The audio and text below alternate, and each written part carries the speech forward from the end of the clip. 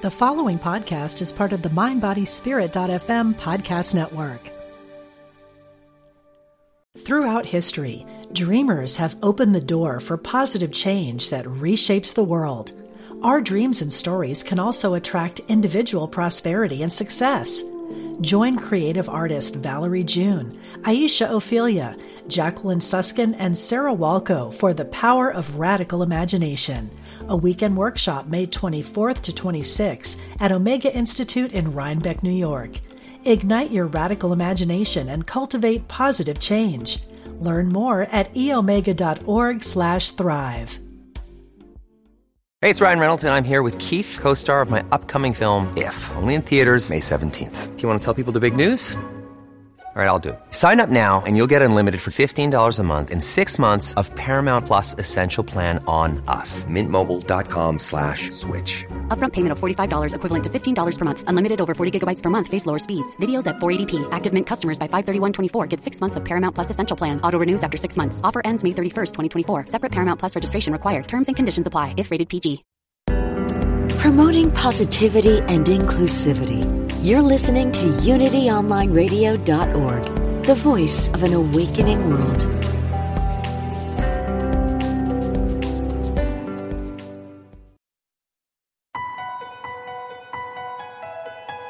Unlock the power of your dreams. Welcome to Ask Dr. Dream with Kelly Sullivan Walden.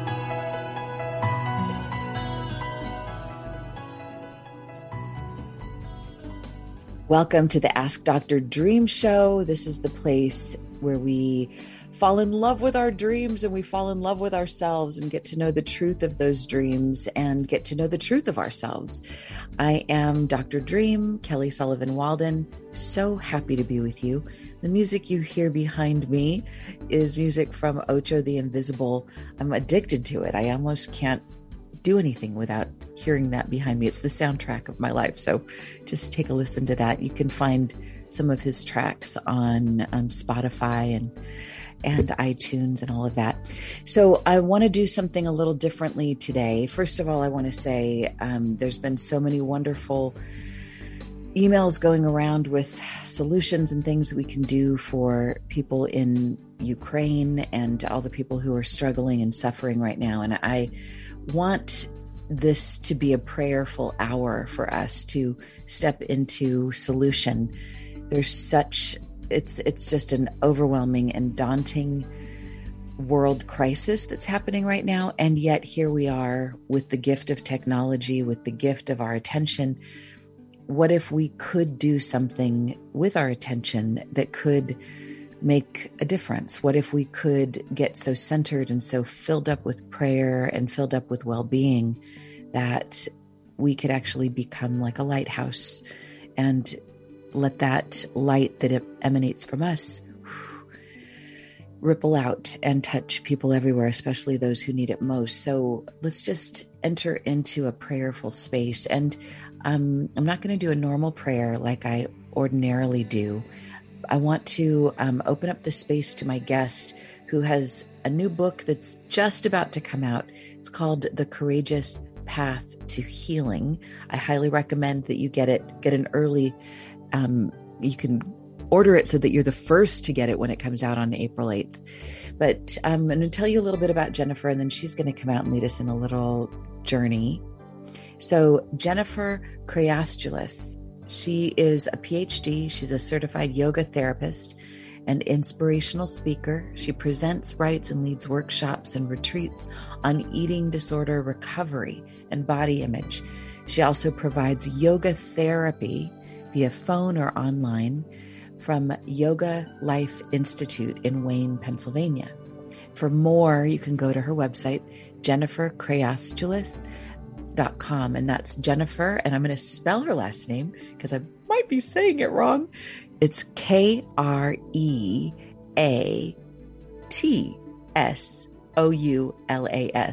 Kreatoulis. There you go. And that is so jenniferkriatoulis.com. So without further ado, Jennifer, welcome to the show.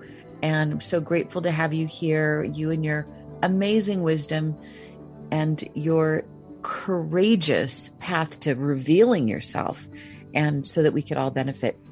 So I'm going to hand it to you to lead us through this opening exercise. Thank you so much, Kelly. Thanks for having me. And thank you so much to all of your listeners and audience for being in this space with us. I'm feeling really blessed to be here with you. Kelly's graciously invited me to lead one of the practices that I include in my new book, The Courageous Path to Healing. And it's a practice I called holding it lightly. So often, right, as human beings, we develop attachments. We have things that we worry about, things that we cling to, whether they are beliefs or our bodies or people or things or places, right? Things that as humans we don't want to change, or we're trying so hard to figure something out. And what happens is in our bodies and our nervous systems, we're in that gripping place. We're all contracted, right? So I just want to invite anybody who feels comfortable to just kind of make fists with your hands and just feel how that tension goes all the way up into your shoulders, your back, your neck, just from making fists, right? And you can soften that now. But this idea of holding on so tightly, right? This is something that we have the choice to change. So I want to invite everybody to open up your palms in front of you, like you're just holding a little space. Your pinky fingers can be connected or not. And I invite everybody to just look inside and think of something that you're worried about right now, or something that you're trying to figure out, or gripping or clinging to, something that is just really weighing down your heart. Just pick one thing. Can we put a lot of things in there? Pick as many things as you want. Okay, thank you. Right? And there's no judgment here. So this is just being aware that these things are on our hearts. I'd like you to name one or two or three, however many you want to name. And then just imagine yourself very gently placing these things in your palms. Just holding them lightly in your palms. For a moment, make your fists again, like you're clinging to these things, you're grasping, you're trying so hard to figure them out and worry and all of it, all the things that we do as humans. And then do the opposite and just open your hands and come back to holding those things lightly. And now we realize that when we hold things lightly, we have an opportunity. We can like turn our hands this way, or we can turn our hands this way, and we can look inside and say, oh, I can see this from a different perspective. I can see a solution that I didn't realize was there. I can see an option that I didn't realize was there. And oh, my shoulders are a little more relaxed. I can breathe a little better. I can just hold it lightly, and the answers will come. I just invite you to take one or two breaths and just remind yourself to hold it lightly. Whatever the it is for you today, hold it lightly. Create the space for the answers to come. And this is just a little practice you can take with you into your daily life. And I hope you find it helpful. That was beautiful, Jennifer. I feel lighter. Good. So interesting. I don't even know how much I'm holding on until someone brings awareness to it, or like my shoulders are up to my ears. I'm like, oh, yes. I didn't know that. Or, oh, I haven't breathed in a while. Oh, so let's dive right in, because we just have you for this first half hour. So if you would be so kind, you have, let me just tell people the overarching story here is Jennifer has, she has this incredible book, The Courageous Path to Healing, that chronicles, it's very much like a memoir, except there's a lot of takeaways and a lot of things that people can do chapter by chapter. So that it's a wonderful back and forth conversation. It's like, here's you revealing your deepest vulnerability through your eating disorder challenges. And then each story, though, ends with this uplifting message of what you did and how it brought you closer to this path of healing. And it is very courageous. And I just applaud you.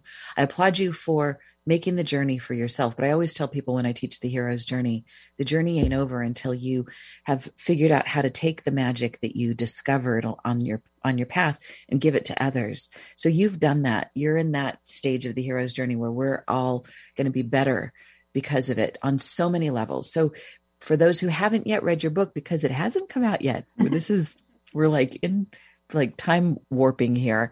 It comes out in just a few weeks on April 8th on Amazon. But tell us a little bit about kind of the dark night of the soul, or the beginning of how the eating disorder began, and then see if you can bring us up to where you are now as best you can. Sure. Good luck. Well, maybe what I can do is I can talk about it through the 3 sections of the book. Perfect. That's okay. Great. Okay, yeah. Great. So the first section of The Courageous Path to Healing, I call Discovery. And it's about 2 pivotal moments in my journey when I was in this place of discovery, of realizing, oh, I'm dealing with an eating disorder and I need help, right? So for people who don't know, eating disorders affect individuals of all ages, of all body sizes, of all socioeconomic backgrounds, genders, races, right? We have been kind of shown that eating disorders look a certain way, that we think of like thin, emaciated, white teenager, right? And yes, those individuals are a part of the eating disorder people who are affected, but it's much broader. And eating disorders, they're a way to cope with pain. They're a way to cope with trauma. They're not a phase or a diet gone wrong. And even though they are focused on food and body, there's a lot of other issues that need resolving. And so food and body become the way we cope with the pain and the trauma. If that makes sense. So for me, my story began in college. I had always been an athlete all my life, loved sports, loved sweating, loved being aggressive on the basketball court, just loved physical challenges. And so when I went to college, I joined the crew team. And this was a whole new challenge, a whole new level of team sport. And I was taken with it. I loved it. Freshman year, it was a phenomenal experience. Sophomore year, not so great. We got a new coach, and he was very focused on building our team to be winners, which is a perfectly reasonable goal for a coach, right? No judgment. But he wasn't very, in my experience, he wasn't always so sensitive with how he was talking to us girls. And I tell in the very first chapter of the book the story of how we were at crew practice, and he made a comment of, I can tell how hard you work by how your body changes. And, I don't know if anybody else on the team even heard it, but I sure did. And it got deep inside of me because I was a people pleaser, a perfectionist. I was a rule follower. My work ethic was my everything. I was always the best at any sport I played. And so this was a challenge. This was a challenge I had to run with. Now I want to be really clear, I'm not blaming the coach on the eating disorder. It's the way I received those words and how I internalized them and what I did with them. Right. So that challenge led me onto this new awareness of, proving myself through my body and living in the world we live in. How else do you prove yourself through your body except to get smaller? That's the ideal, right? That's what's valued. I mean, that is a huge problem in this society we live in. Within, a year and a half, I was in treatment. I had become physically compromised from losing so much weight, from starvation, and, I developed an exercise addiction, and, eating disorders they can be fatal. They're the second most fatal mental illness. If anyone listening here is struggling, I just want to really validate your struggle, and remind people they deserve to get support and help. Yeah. So that was the first big moment for me. So I just want to unpack that for just one sec. So when he made that comment that you can prove how hard you're working by the way your body looks, by the way your body changes. So it was as if to say, maybe smaller, less fat, more muscular is better. And how you are now, it's fine, but it's not so great. So there's this subtle thing of like, he's the alpha, he's the one I need to please, and he's not pleased with what's here. Exactly. Again, that's how I internalized it. Right. And he might have meant something else, but yeah. And I'm with you. And I think I've never, I never talk about this because it's not like it's part of my story, but it is. I always say I was a failed anorexic because I did try, but I kept fainting, and people they'd take me to the nurse in class and say, okay, well, what did you eat today? And I didn't eat anything. What did you eat last night? Nothing. When's the last time you ate? And then it was like alarm, parents, school, teachers. So it was like, okay, I got busted. And then when I would try to be bulimic, I would bust blood vessels. So I'm a little glib about it, but I did try in earnest, and it just didn't stick. But I understood the mentality and the feelings and the pressure. Yeah. Well, to me, what I'm hearing, you very much were experiencing those illnesses, and they are the physical side effects. Yeah. Eating disorders they're mental illnesses, but they also are physical illnesses and emotional illnesses. So I'm sorry that you had to suffer like that. Yeah. And it's interesting. My mom bought me the book, Best Little Girl in the World, as a cautionary tale, but my best friend and I used it as an instruction manual. It's like, oh, this is how you do it. And it lasted for a little while, but the people pleasing, I think, is underneath. There's pain, and then there's wanting to be perfect and wanting to control what there is to control in order to get the love, or in order to get whatever it is. So keep going, unpack this. I don't know what happened to you next. You went into treatment. Yes. So, I acknowledge that I have the privilege to be able to go to treatment, that not everybody has access, which is a huge problem in the system. And, I'm really blessed to be in the field and know people who are working to change that. So just being mindful of time, I had this is when I was initially diagnosed in college, went to treatment, found yoga. Yoga became a really big part of my healing journey. But if I fast forward then to my 30s, after I'm a new mom, this is the other big piece of that first section, I relapsed. And before my newborn had turned 1, I was back in treatment, and it was really painful to leave my family. My daughters turned 3 and 1 while I was in treatment. My husband was holding down the house and taking care of the babies. And, that's how it had to be in order for me to come out and then be the whole woman, mother, wife, human being that I longed to be and knew I could be. So that set me on my path to becoming a yoga therapist. Obviously, a lot of years. We're talking about a lot of years and what I'm explaining here, but the second part of the book is called Awakening, and this captures stories from after my relapse, of these moments where I'm coming face to face with incongruencies of, I'm trying to get better, but I'm still holding on to this illness.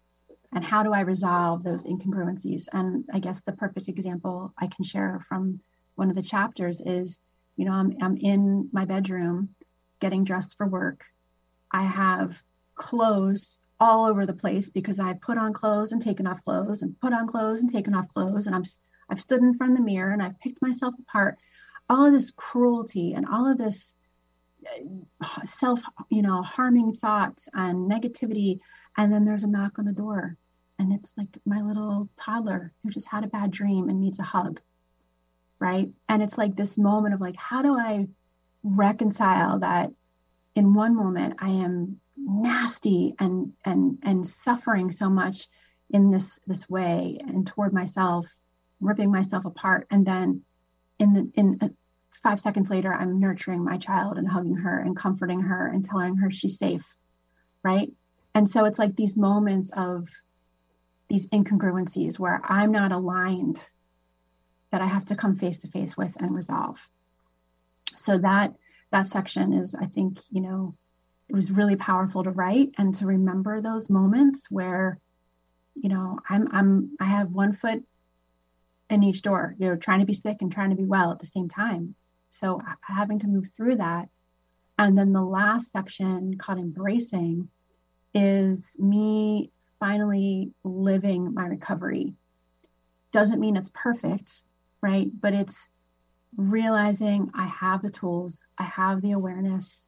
I'm on the other side of that intense day in, day out suffering. I've now been able to integrate all that I've learned and been working toward into my daily life.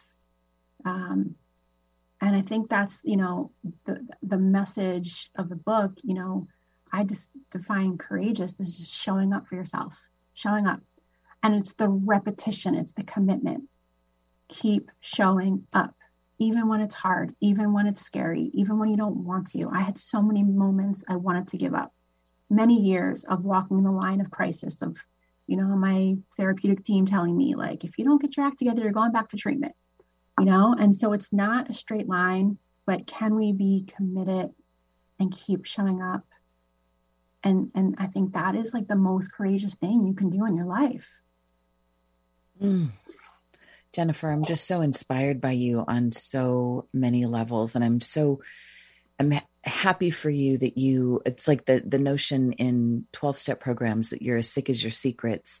You've exposed these secrets and you don't have to be sick anymore. Or there's like there's this wellness. And I feel like it gives permission. I mean, I'm in the midst of writing much more memoir-esque, much more like, here's my secrets. And I feel like I'm so proud of you. I mean, you're right on the cusp of this coming out. And I just want to affirm what tonic it is to hear the problem, to hear it in as gory of the details as possible. And then to walk us through how grace showed up and then what you did with it and how you imperfectly did it until you find your way to some new habits that have you become this beacon of inspiration to me, to other people, to your girls. And I think there's one of the things that I heard, there were so many pieces in here, and I want to acknowledge one of the turning points that you had was when you were talking to, I believe it was your therapist, Linda, and props to her. She sounds like a brilliant being, but where you were talking about how you just really wanted to get rid of this demon, this just want to get rid of it. And then she gave you a way of looking at it that was a little different. So can you talk about it going from being a demon to such a pivotal moment. And thank you so much for raising that. Yeah, it was actually with my yoga therapist, Erica. Your yoga therapist. Okay. Yes. And Linda's also brilliant. Linda's also brilliant too. She's key. Yeah. And thank you for mentioning both of them. For forever, I had just felt like, you know, this demon, this monster, this thing, right? That was just, you know, ruining my life. And Erica, you know, saying to Erica, like, I just want to banish this, you know? And she said to me in such just total calmness, she's like, Jennifer, this has been a part of you for over 20 years. Instead of this being something you have to love or hate or banish, why don't you let it be a teacher? Why don't you let it see what it's trying to teach you? Right. And she said, you know, you're capable of everything in your life because of this eating disorder and despite it. And that was just like, whoa. And I have to say, if someone had said those words to me 20 years earlier, I think my path would have been so much different. You know, I think the way language is used matters so much. And there is this kind of, you know, othering that happens when we talk about mental illness. Right. And I think if we can change that and saying like, here I am, and here's the good part of me, and then here's this part of me way over here that's really not even me. It's not a part of me. It's this devil that just keeps showing up. Yes, right. And I want to validate that is the experience, like, of living through it, right? Whether it's an eating disorder or whatever you want to call it, right? There is that kind of experience. However, I feel like once we gain awareness, can we say, you know, this is a teacher. You know, when your urges to restrict or, you know, purge or overexercise come in, that's like something's trying to get your attention. Something in your life needs your attention. Exactly. What is this trying to teach you about what you need right now? You know, versus, you know, this evil inside of me. And man, I mean, that really did change everything for me, that conversation. And it is the work that I do as a yoga therapist and in all the programs that I run through my virtual school, Yoga for Eating Disorders. And this is where our work converges, because this is at the crux of everything I teach and everything that I want to empower. And that was the most empowering thing for me on my journey, to realize that there isn't a devil outside of me, that there isn't, and there's not, and even with the people like in the world that I would demonize, it's like when the moment we swallow the bitter pill, and no pun intended about the swallowing or ingesting, that we're connected to everything. That's the good news. It's the bad news, but it's the best news, because we can't do anything about something that's over here, but we can absolutely intend to love these parts of ourselves and be informed by them and not cut them off. It's exactly shadow work at its finest. And I think I feel like this might be blasphemous to say, like recovering Catholic girl that I am, I'm always afraid of the lightning bolt that's going to come out and like, whap. Oh! But I want to say that even with like, I mean, I know when I've been in 911 situations, I don't want to hear spiritual platitudes. I want to just get okay. But once I'm in a safe place, then it's like, okay, I need to wrap this and I need to understand this. So there's a war going on. Yeah. And there's a war that's going on because there's othering going on. Yeah. We can only declare war when we think that somebody isn't us. If we saw the world as if everyone was happening inside of us, we wouldn't declare war on ourselves. We just wouldn't do it. We would figure out other constructive ways. And so in some way, if we could do something, I'm always looking for the solutions of like, what can we do sitting here? I think it doesn't hurt to notice the devil that we put anywhere, even if it's Russia, even if it's Putin, if it's whatever, and to not condone horrible behavior, but to find our way to healing. Anyway, oh my gosh, we're running out of time, Jennifer. Oh, no. Let me just say, I promised you we weren't going to do this, but your book, The Courageous Path to Healing, is out soon. Everybody run and get it. Jennifer Kriastolis, you're amazing. Thank you for being on my show.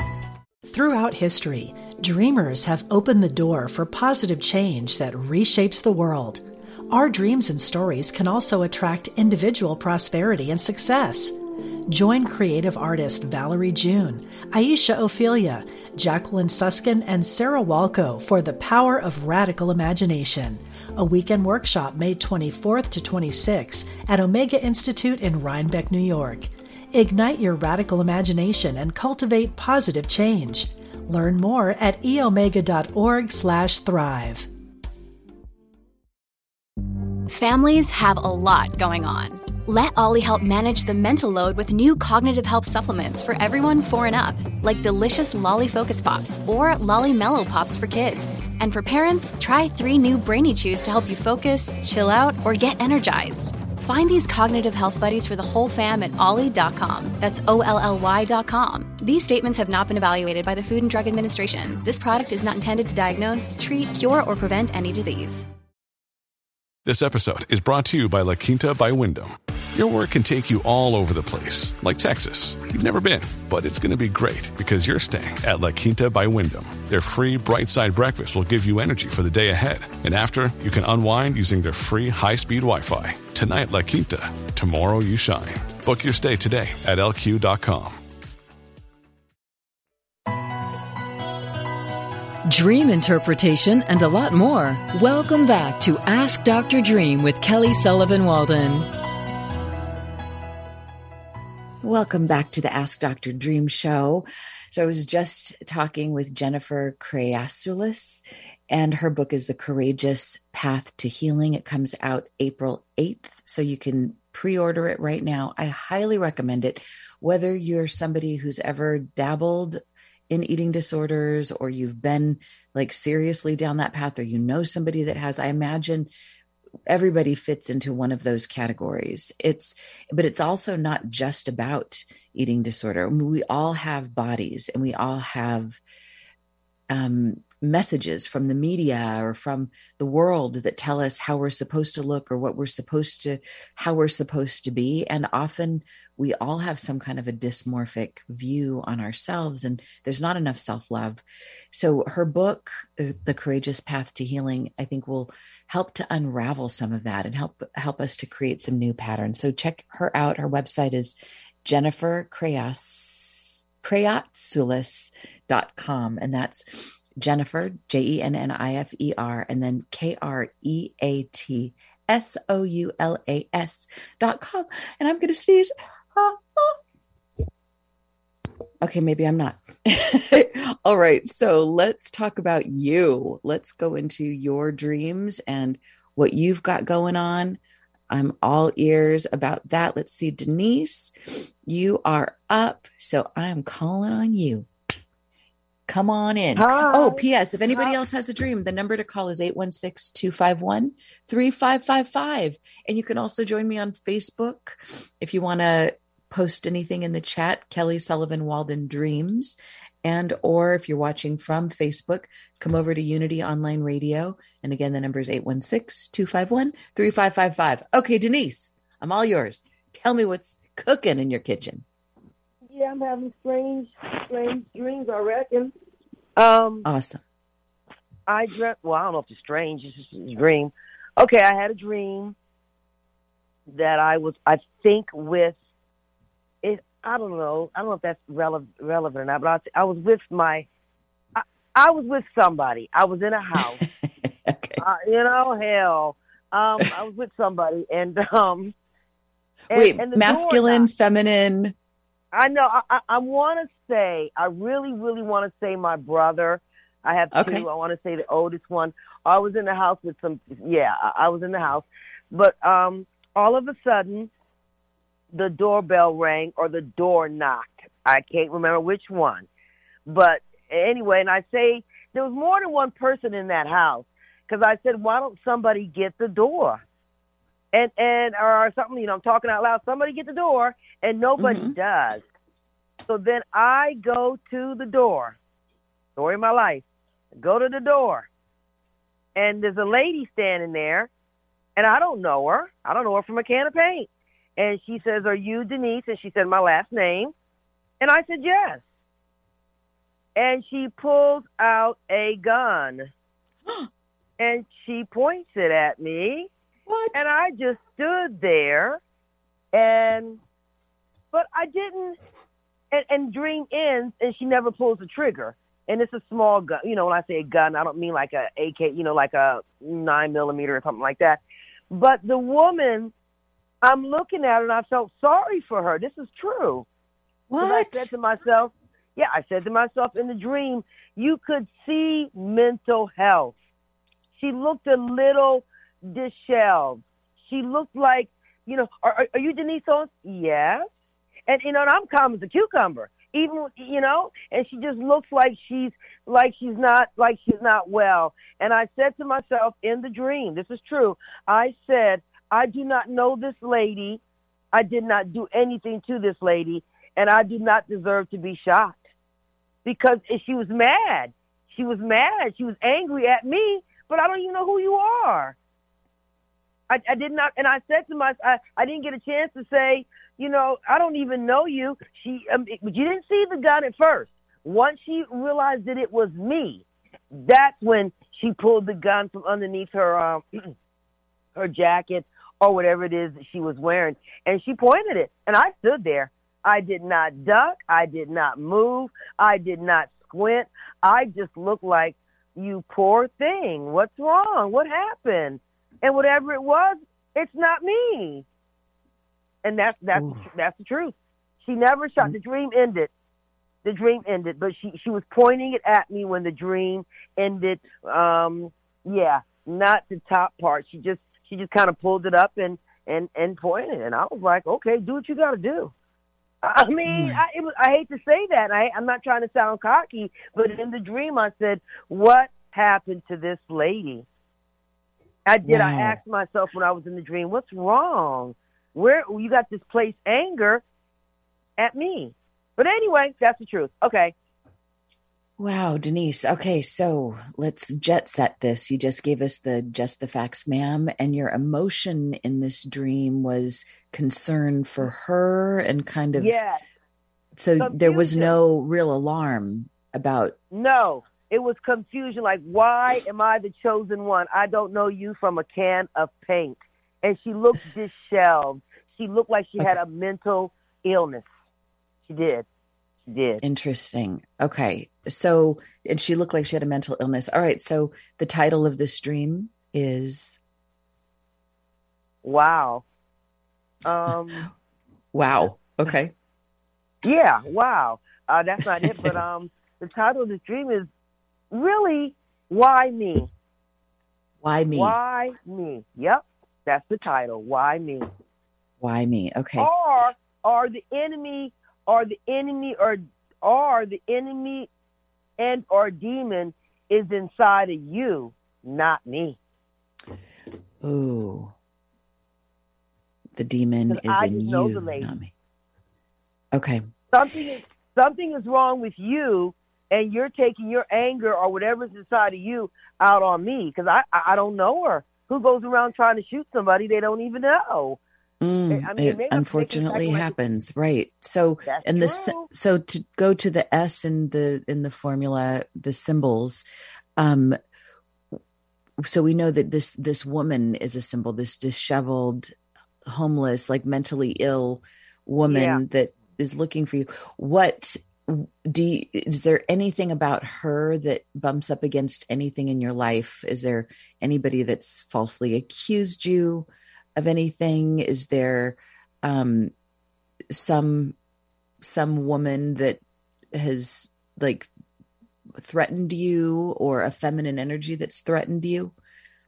No, but okay. I'm glad you said that, because don't forget they kind of go in order, but I think the one I gave you last week, there was something in between those two. The Navy uniform might have been in between those two, but I told you about riding the bicycle and passing that house, and somebody's on the balcony, and it was a woman. Now, I will tell you that the bicycle was a Caucasian lady. The gun was an African-American lady. I can almost say what they had on, because you're not dreaming color. Right. So what is, if I was an alien, what's a gun? I don't know what's the nature of a gun. Something that can hurt you, harm you, and even kill you. Harm you and even kill you. Okay. All right. So now the last two letters, that enlighten.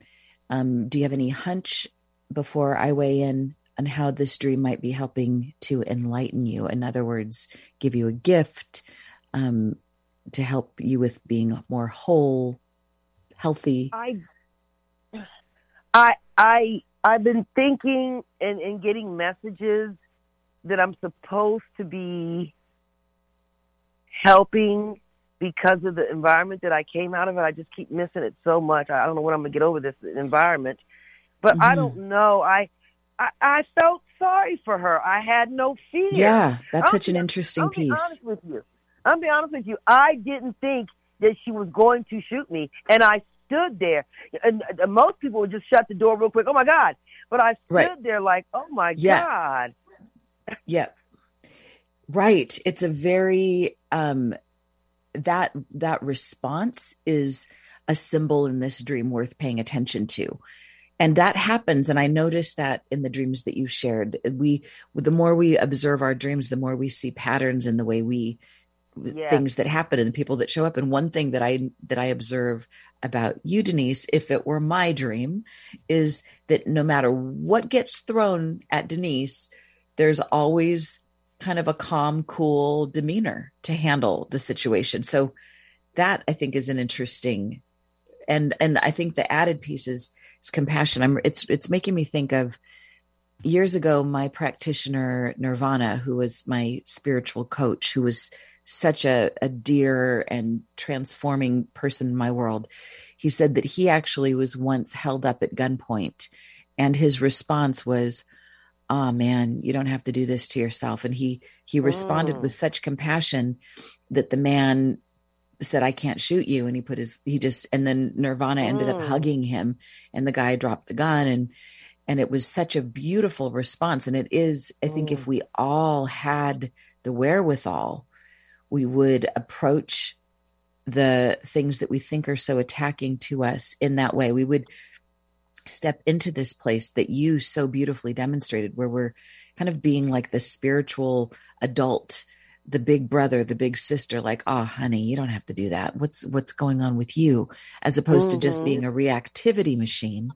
I think this is exactly where we're headed. And I would say it's an interesting conversation, because I know there's something going on with you. It's not me, it's you.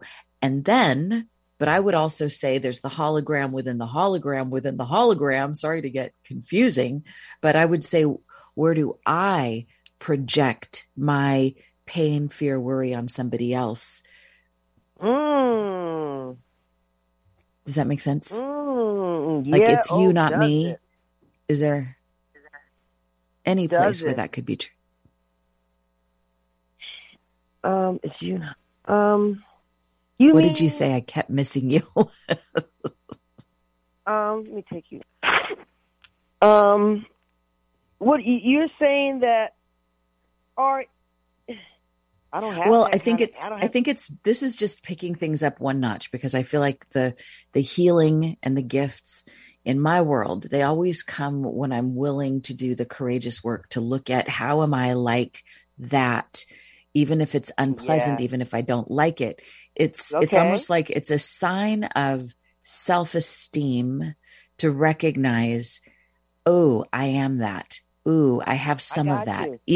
Even though, so like, where might I be somebody who would project my pain on somebody else? And I might want to shoot them energetically, and shooting in a dream, from my perspective, is about ending a pattern, wanting to get rid of something that's unpleasant, kind of like what Jennifer Kreastulis was talking about in the earlier segment, about the big healing for her and her world came when she was able to see the disorder. Instead of it being a demon, it was like, how could this be a teacher? How is this a part of me that actually brings some gift to bear? So how could this crazy, homeless, mental disordered woman, how might she be a gift?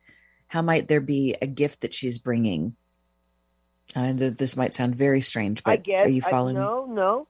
Okay, I don't want to lose it for a second there. I thought that maybe I have never in my life been to any kind of therapy. Never, ever, never, ever. I just never have. Do I need to look at myself? See, the thing I find kind of pleasant about it, though, believe it or not, is that she didn't crawl through a window. I opened the door. Yeah. Opportunity. The door opened. I opened the door to something negative, but she didn't climb through the window. I wasn't driving a car. The door to the house or apartment, whatever it was, I opened the door, and it wasn't my house. I even said to somebody else in there, somebody needs to open the door. Somebody is ringing, but she was looking for me. When I opened the door, she said, "Are you Denise Owens?" And I said, "Yes, I am." And then she immediately just put, Wow. So I don't know. I think the door is kind of deep too. The door is interesting. Yeah. So what's a door? Yes, it is. And tell me. An opportunity. Do I need an opportunity? Do I need to be working? Is there an opportunity for me to work with people? Something. Now you got me. Now I gotta really take this because the door just hit me a few minutes ago. I don't look at doors. I look at doors as opportunities. Especially when you open a door. I opened the door. You did. You did. Yes. I opened the door, and doors are opportunities. She didn't climb through the window. I wasn't sitting there watching TV and all of a sudden, lady. I opened the door. So I let it in, or I let something, I'm playing with it a little bit here. I love it. I love that you opened, like that there was the knock and that you did. Nobody else wanted to do it. Nobody else, like this is the opportunity that maybe nobody's really like excited about, but yet an opportunity is an opportunity. It's like maybe it's a destiny that's knocking and you answered the door and you handled the situation with such, in such a way that's to be commended. I mean, it shows me like that response was so radical and so advanced and so beautiful. It tells me there's a gift here that's being revealed in the face. Often our gifts get revealed in contrast to the most awful situations. I mean, like, for example, in the pandemic, so many people have pivoted their careers, have changed what they do for a living, for their creative expression. It's like there's these opportunities that knock, that are awful, that we would never pick. I mean, there's a war happening right now. And sometimes it's in the midst of war. It was 9/11 or whatever, where people discover their purpose and find where they actually have a gift that is worthy. So I think there's a gift that you have here in being able to have compassion for the people that maybe need it. And maybe there is something to follow the breadcrumbs on, if it were my dream. So that brings us to the T, the take it to the street. And my question is to you: what might you do in the physical, tangible universe to honor the wisdom of this dream? Well, I'm gonna look at it both ways. Like you said, I don't see that as me, but at the same time, I'm not going to rule out that. I mean, I don't feel that way, but maybe unconsciously I am. I'm going to look at it two ways: the opportunity with the door and a positive, and then I'm going to say, is that me? What I like about the dream, too, is she never shot. The dream ended. She never shot.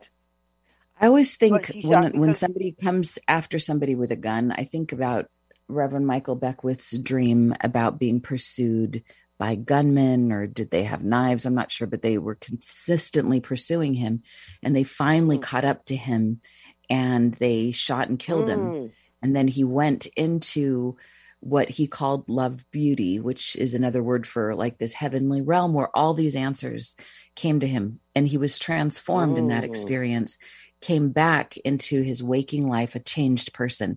So the threat of death in a dream or actual death in a dream is about radical change, the ending of a pattern. So there might be a part of self, a part of myself, if this were my dream, that is saying this pattern needs to end, and I'm not quite ready to shoot you, to end it, but we're getting close. Like, so what is that pattern that needs to be ended in order for this new pattern to emerge? So with that, I want you to chew on that and then let me know next week.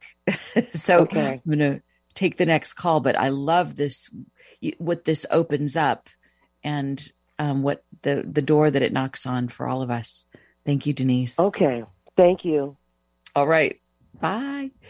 All right. So Miss Chelsea Lee, I'm going to open up the line for you. Hello, Chelsea Lee. What have you been dreaming about lately, sweetie? Hey, Kelly. Hi. So I have this dream for you. I think I might have shared it in class, but not here. So okay. I just wanted to share it again. Great. So I don't know. It's just kind of a discussion, too, because talking about dreams with people, I don't know if that's like a common dream theme for people or not, or if it's kind of strange. But I've had a couple of like where cartoons, or like not, maybe I'm not in the cartoon world, but the cartoon characters are in like the regular world. I love that. Wow. Kind of thing. So my dream is I find myself outside, and we're standing outside, and there's this like tiny house, and the character, Jake the dog from Adventure Time, comes up to me and greets me, and he's like, "Hey, I'm going to go in and make you a sandwich." I'm like, "Oh, no trouble. Like, I'm good," but like being like motherly or whatever. He's like, "No, I'm going to go make you this sandwich." So he goes into the tiny house, and I can see him through the window, just like lovingly, painstakingly, just making this crazy sandwich, and like with all these good vibes in it. And he comes back out and gives me this sandwich, and that's all there really was to the dream. But the thing that really hit me is like I myself haven't had many cartoon type dreams, so that really stood out to me, and like it was just really odd. Wow. So what's the feeling in this dream? What's the energy? What did it feel like to be you in this dream? Supported and like loved, when somebody really goes out of their way just to, make sure that, you're feeling good or whatever, or seen, I guess. Oh my God, that's beautiful. And if I was an alien, what's a cartoon? Like an animated story, I guess. Okay. And what's the difference between an animated story and something in real life? In real life? I guess there's kind of a twist on it. Ooh.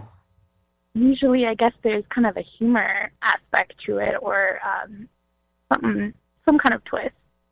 A twist, yep. Okay. And what's your title for this dream? I don't think I have named this dream, so I will name it Jake Lovingly Makes Me a Sandwich. Jake lovingly makes me a sandwich. Aw. Okay, so do you get a hit on how this dream might be trying to enlighten you before I weigh in? Kind of like the last thing that I picked up on, I think kind of just that real energy of being seen by someone and how that feels. It doesn't have to be something huge yet, but when someone does that for you, just how it can make you feel. Oh, that's wonderful. That's wonderful. Okay, so would you like a little reflection from moi?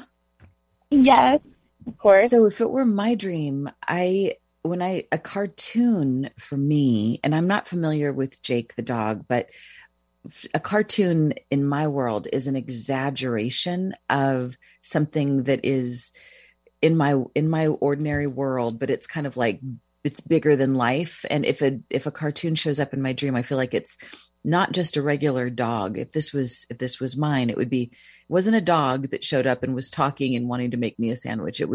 It's like bigger than life, so much so that it got my attention because it's so strange to interact with a cartoon in waking reality. So it feels like it's almost like a billboard versus a bumper sticker. It's that much bigger trying to get my attention. And from my perspective, a dog is a symbol of loyalty and best friend and support and all that unconditional stuff. And so that's the energy that went into the sandwich. And the tiny house, what does that mean to you, if you could, in a nutshell?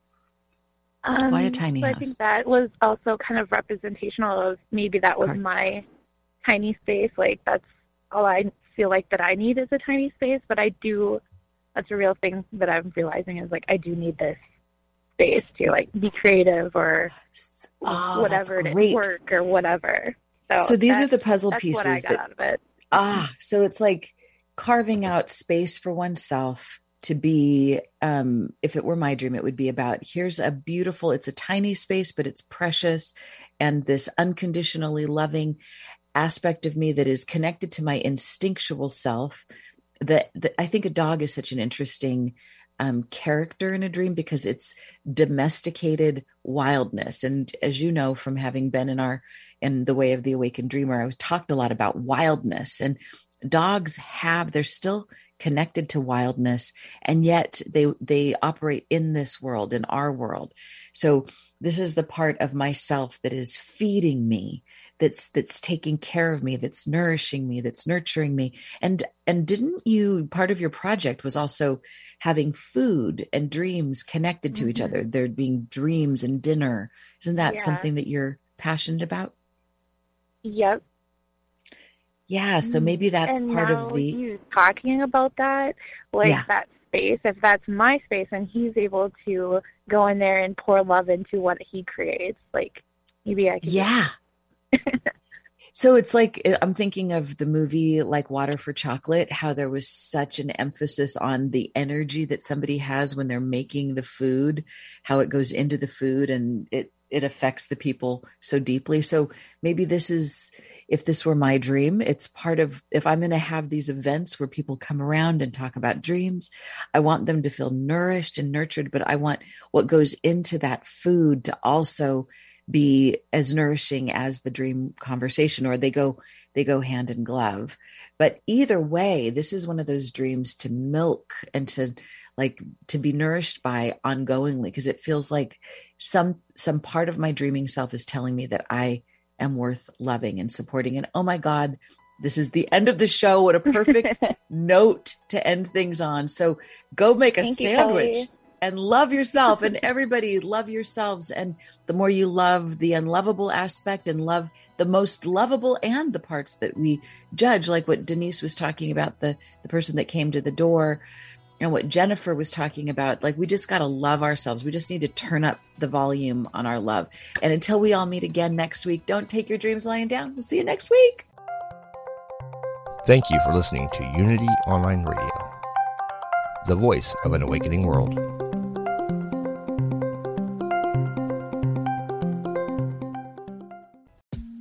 I'm Rachel Corpus, an angel communicator, psychic medium, and host of the Angel Talk podcast.